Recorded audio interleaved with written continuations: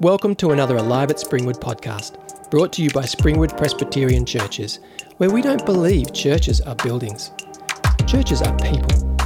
Disciples of Jesus bound together in diversity by God's love, while pursuing faithfulness and vulnerability, celebration and lament, reading the Bible and prayer.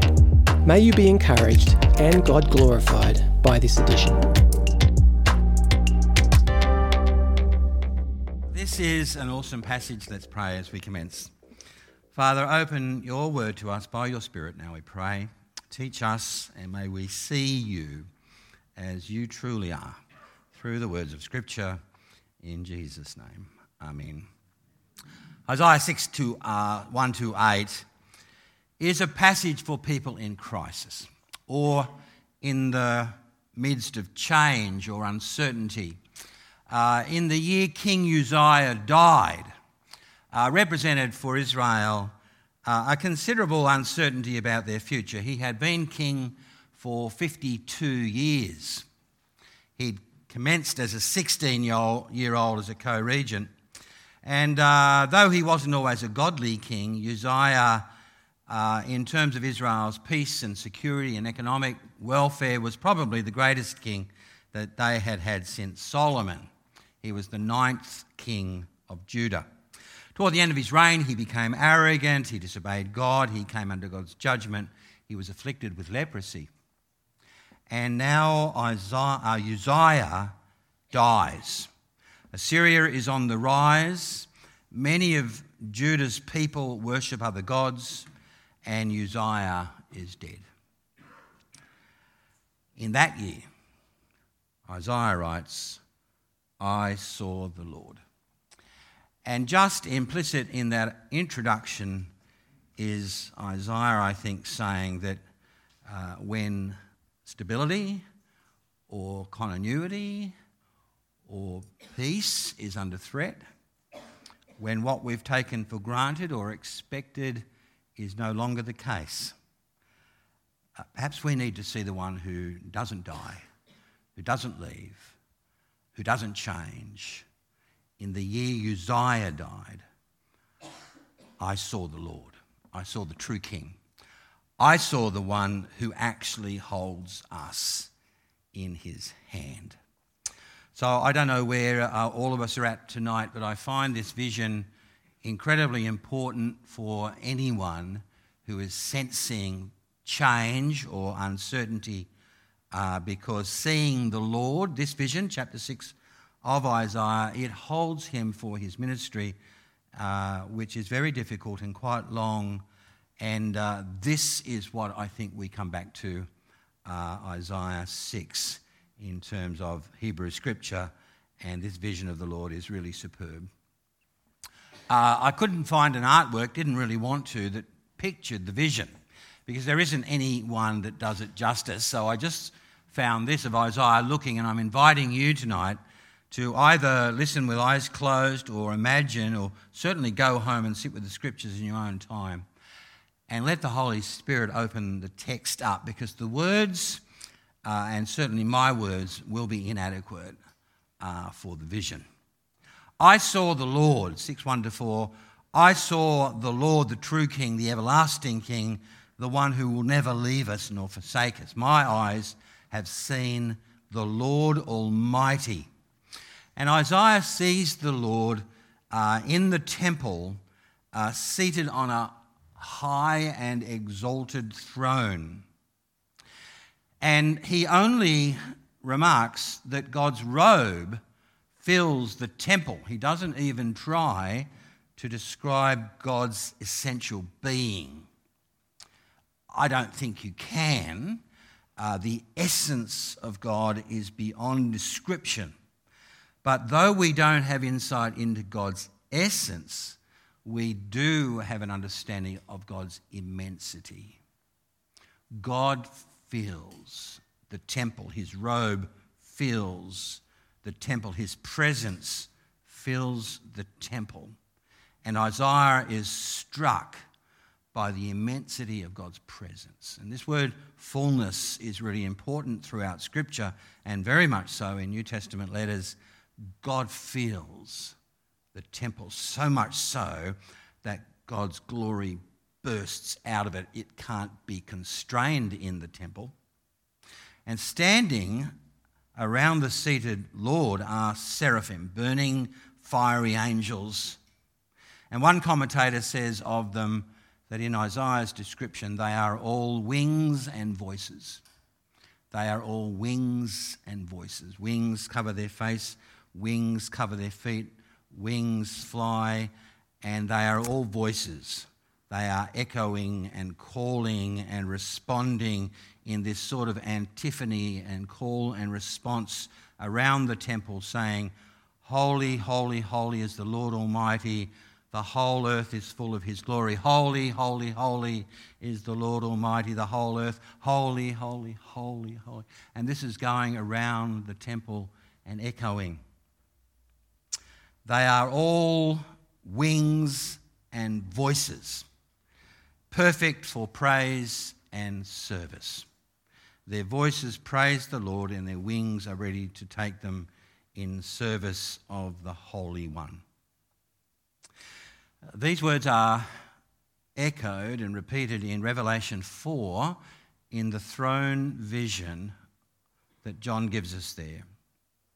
On this occasion, we have holy, holy, holy is the Lord Almighty. The whole earth is full of his glory.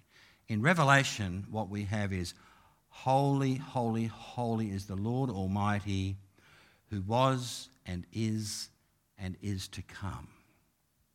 I actually think those two together are quite remarkable. We live in time and place. Our time is short. Our place at the moment is Springwood in Australia. And in Revelation, John sees the threefold Holy Lord filling time. He's in all times. He was and is to come. He's eternal and everlasting and unchanging. And so through history, through the present, into the future, the Lord fills. But here in Isaiah, holy, holy, holy is the Lord Almighty. The whole earth is full of his glory. He fills places. He fills time and place. He fills reality. Times and places are created goods in which we live and relate and our lives unfold. God fills our time. God fills our place. The whole earth is full of his glory, Isaiah says. And so, bursting out of the temple, the glorious God fills the entire earth. This is the Holy One who is distinct and other and uncreated, but never absent or separate from his world. He is here. He is distinct, but he is present. He is immense and he is immanent. And the whole earth is full of his glory. He is so big and full and immeasurable that the glory of God bursts out of the temple and fills the world. One commentator has written, "Holiness is the Lord's hidden glory. Glory is the Lord's omnipresent holiness." Take those two words home and think about them tonight. Think about them this week. Holiness is the Lord's hidden glory. Glory is the Lord's all-present holiness. And what Isaiah then has had a vision of is mind-blowing. The temple is rocking. He's possibly standing near a doorpost or an entry area, and he notices that the doorways, the thresholds are shaking, and then smoke, possibly a perfumed aroma of incense, fills the temple. It smells beautiful. It sounds beautiful. There's response and echo and glory and brightness and shaking and perfume. And how does he feel? Well, in 6:5 he says, "Woe to me. I am ruined. I am a man of unclean lips. I live among a people of unclean lips." He feels his own unworthiness. He uses the word ruined, which in other texts means I am cut down, I am undone, I am perishing, I am destroyed. He doesn't feel little, he feels unworthy. The Message paraphrases 6:5 with the words doom. It's doomsday. I'm as good as dead. Every word I've ever spoken is tainted and blasphemous. The people I live with talk in the same way, using words that corrupt and desecrate. And here I've looked God in the face, the God of the angel armies. I'm dead. He feels unworthy. And what happens next is wonderful, because Isaiah doesn't ask anything from the Lord. From the throne, pure grace and initiative, one of the seraphim flies to Isaiah with a piece of burning coal, perhaps from the altar of incense, and touches his lips with the coal, and he says to him, "This has touched your lips, your guilt is gone. You are clean, your sin is atoned for."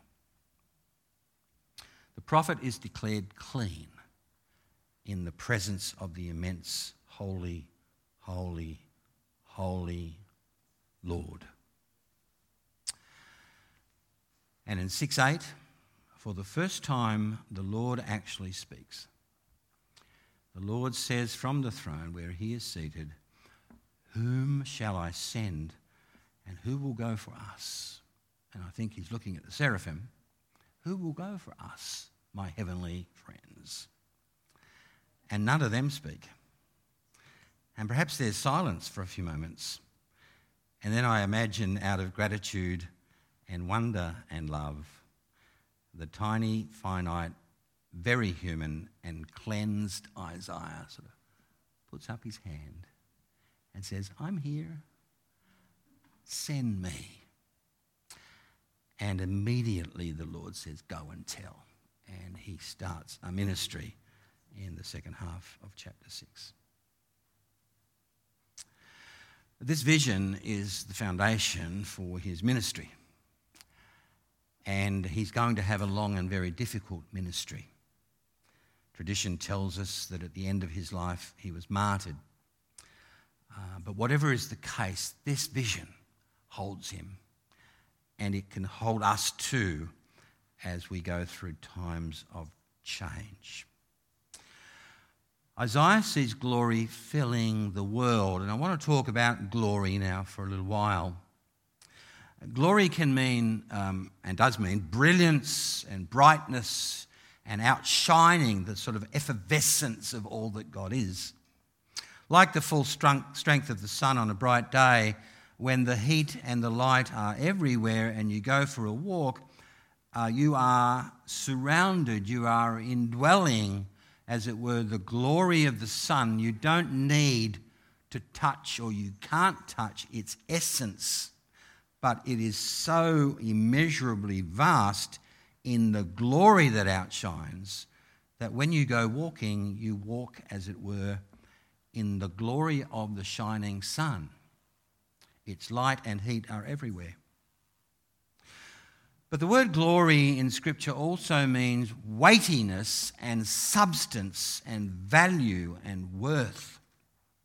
When we read a profound book or listen to a brilliant piece of music or hold a precious diamond or meet a person with deep wisdom, these are glorious, not because of the outshining, because of the inward weightiness, because of the value, the worth, the depth, the substance, the weightiness of that piece of music or that book or that mineral.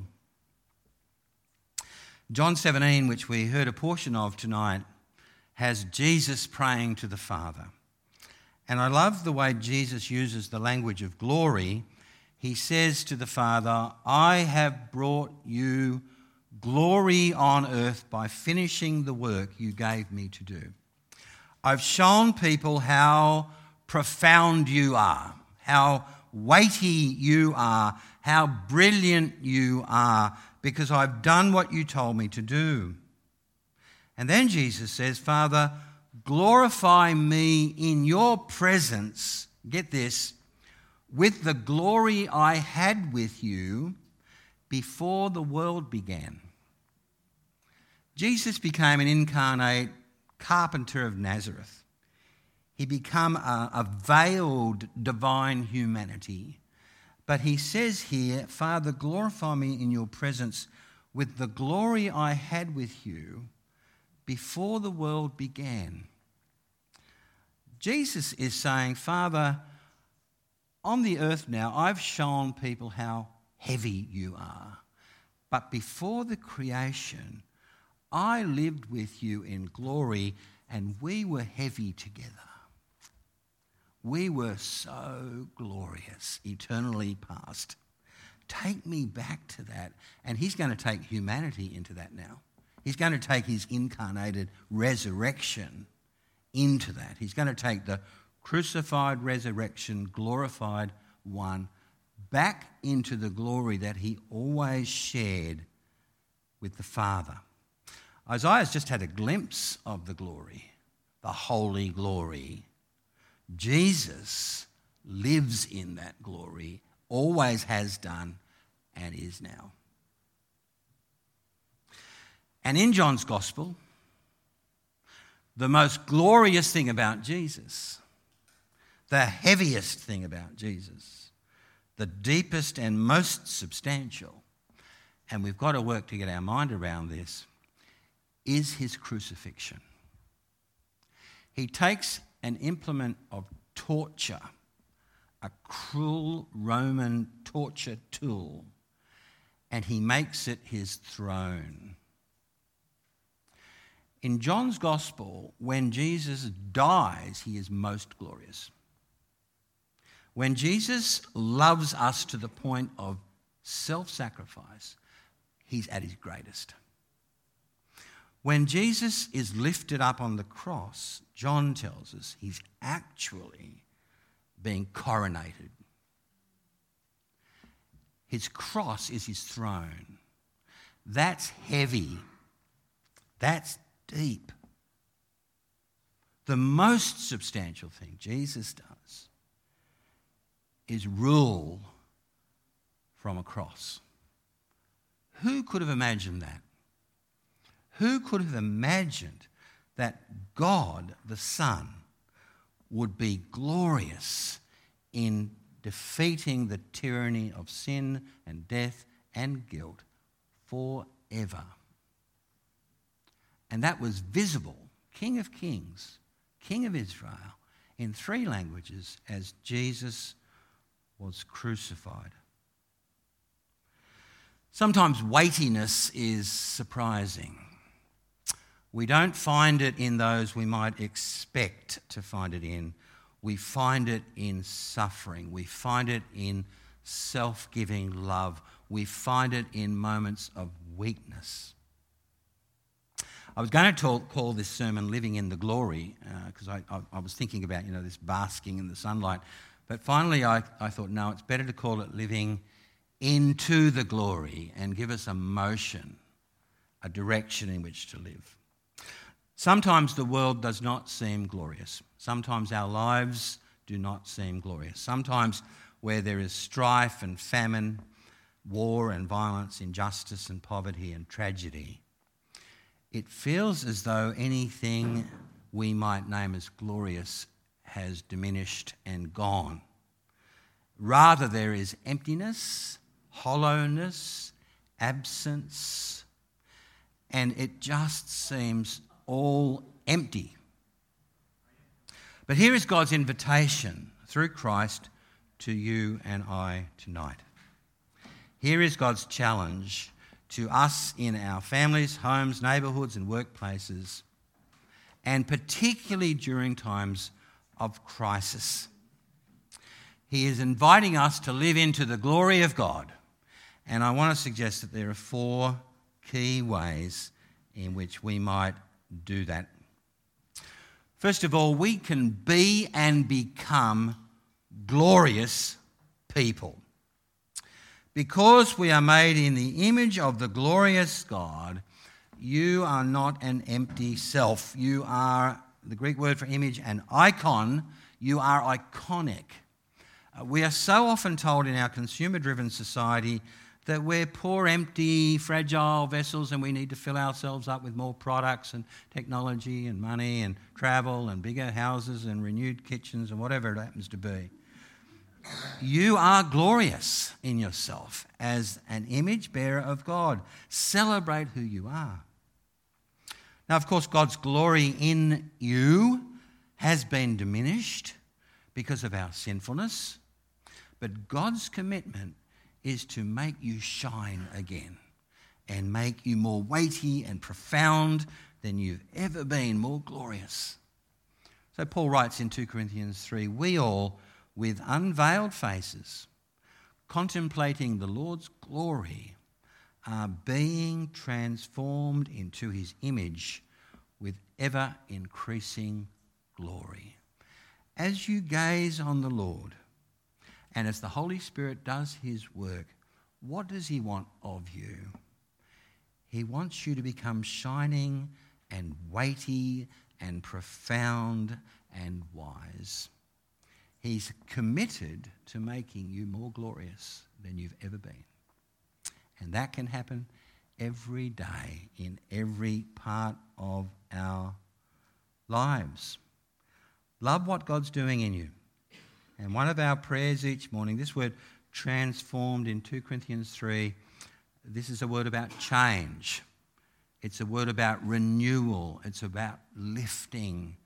It's a word which says that as God does his work by degrees of glory from the Spirit, you and I in Christ can become more glorious. Be and become glorious. But the second one is this: discover God's glory in God's world. The psalmist knew the heavens declare the glory of God. The glory of God fills the earth.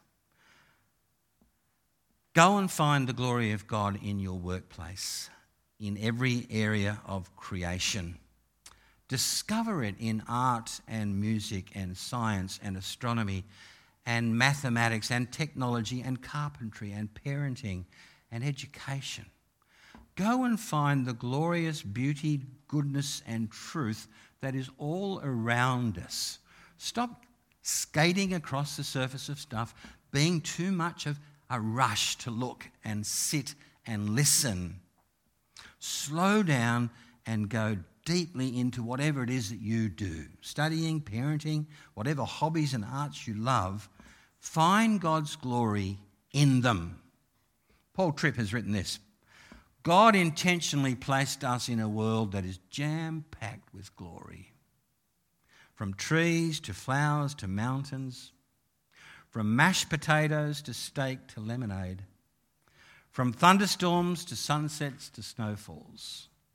All of these things were designed by God to tingle our glory senses. But it is important, he continues, to understand that every created glory is meant by God to function as a spiritual GPS that points us to the only glory that will ever satisfy our hearts, the glory of God. We're living in a glorious reality. Go and discover it. Whatever you do, whatever you explore, whatever you love, look for the glory of God in that thing. Be and become, discover, and then do. Do whatever you do to the glory of God. And like Jesus, show the world how great your God is. If you're a teacher, Be a glorious teacher. If you're a builder, be a glorious builder. If you're a neighbour, be a glorious neighbour. Colossians 3, do everything in the name of the Lord Jesus Christ, giving thanks to God. There is nothing trivial about our lives. God invests his glory in every part, our words, our deeds, our relationships.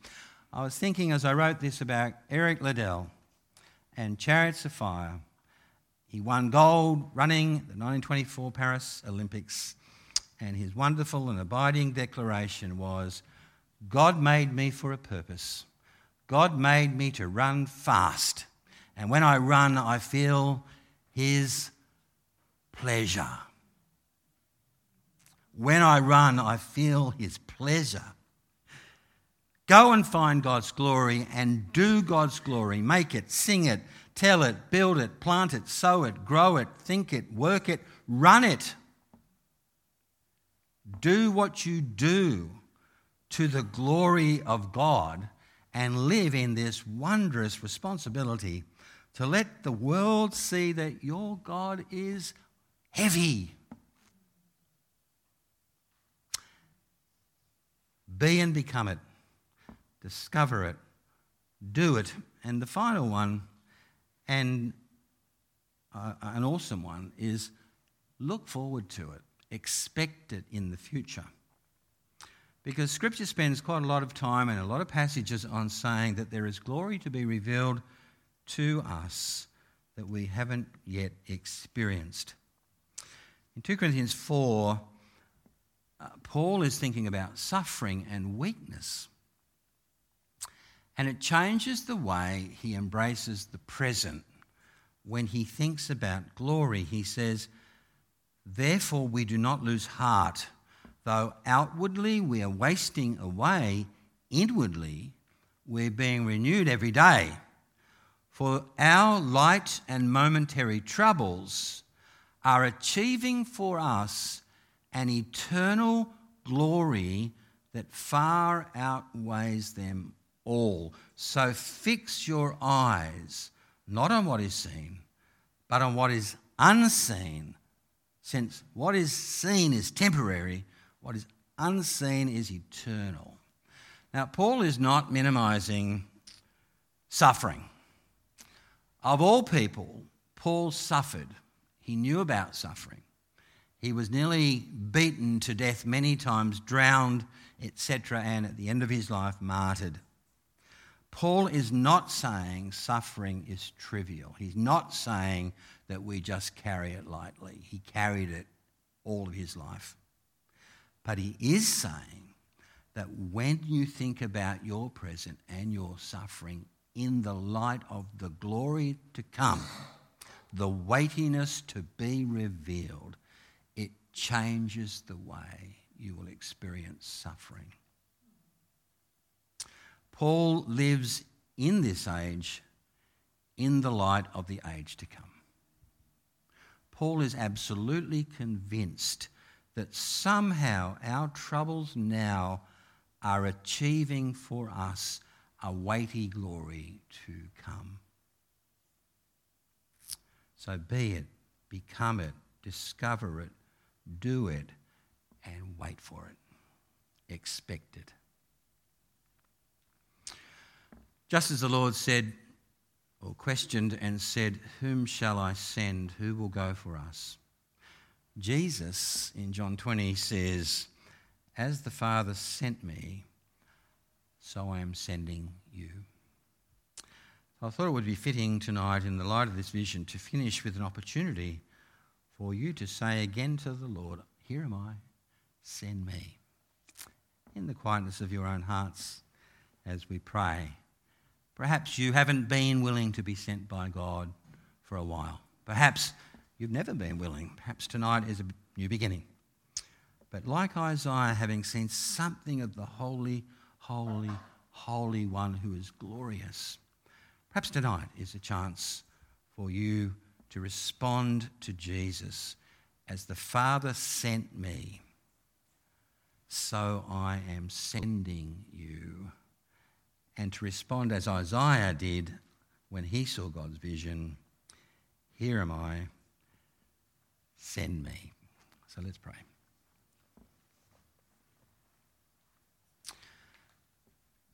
Holy, holy, holy is the Lord God Almighty, who was and is to come.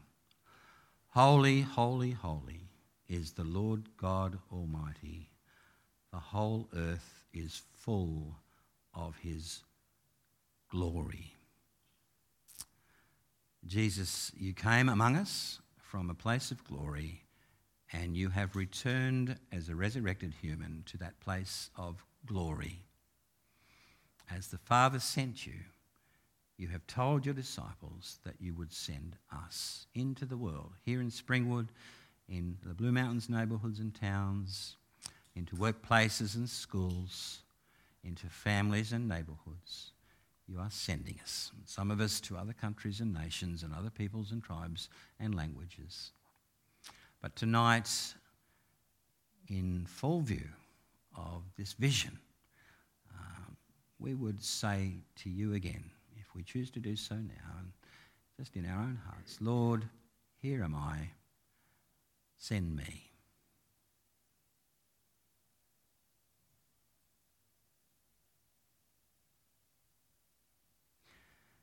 And Lord, as a community, as a corporate church, as a group of people, on behalf of the church, I would want to say, Lord, here are we.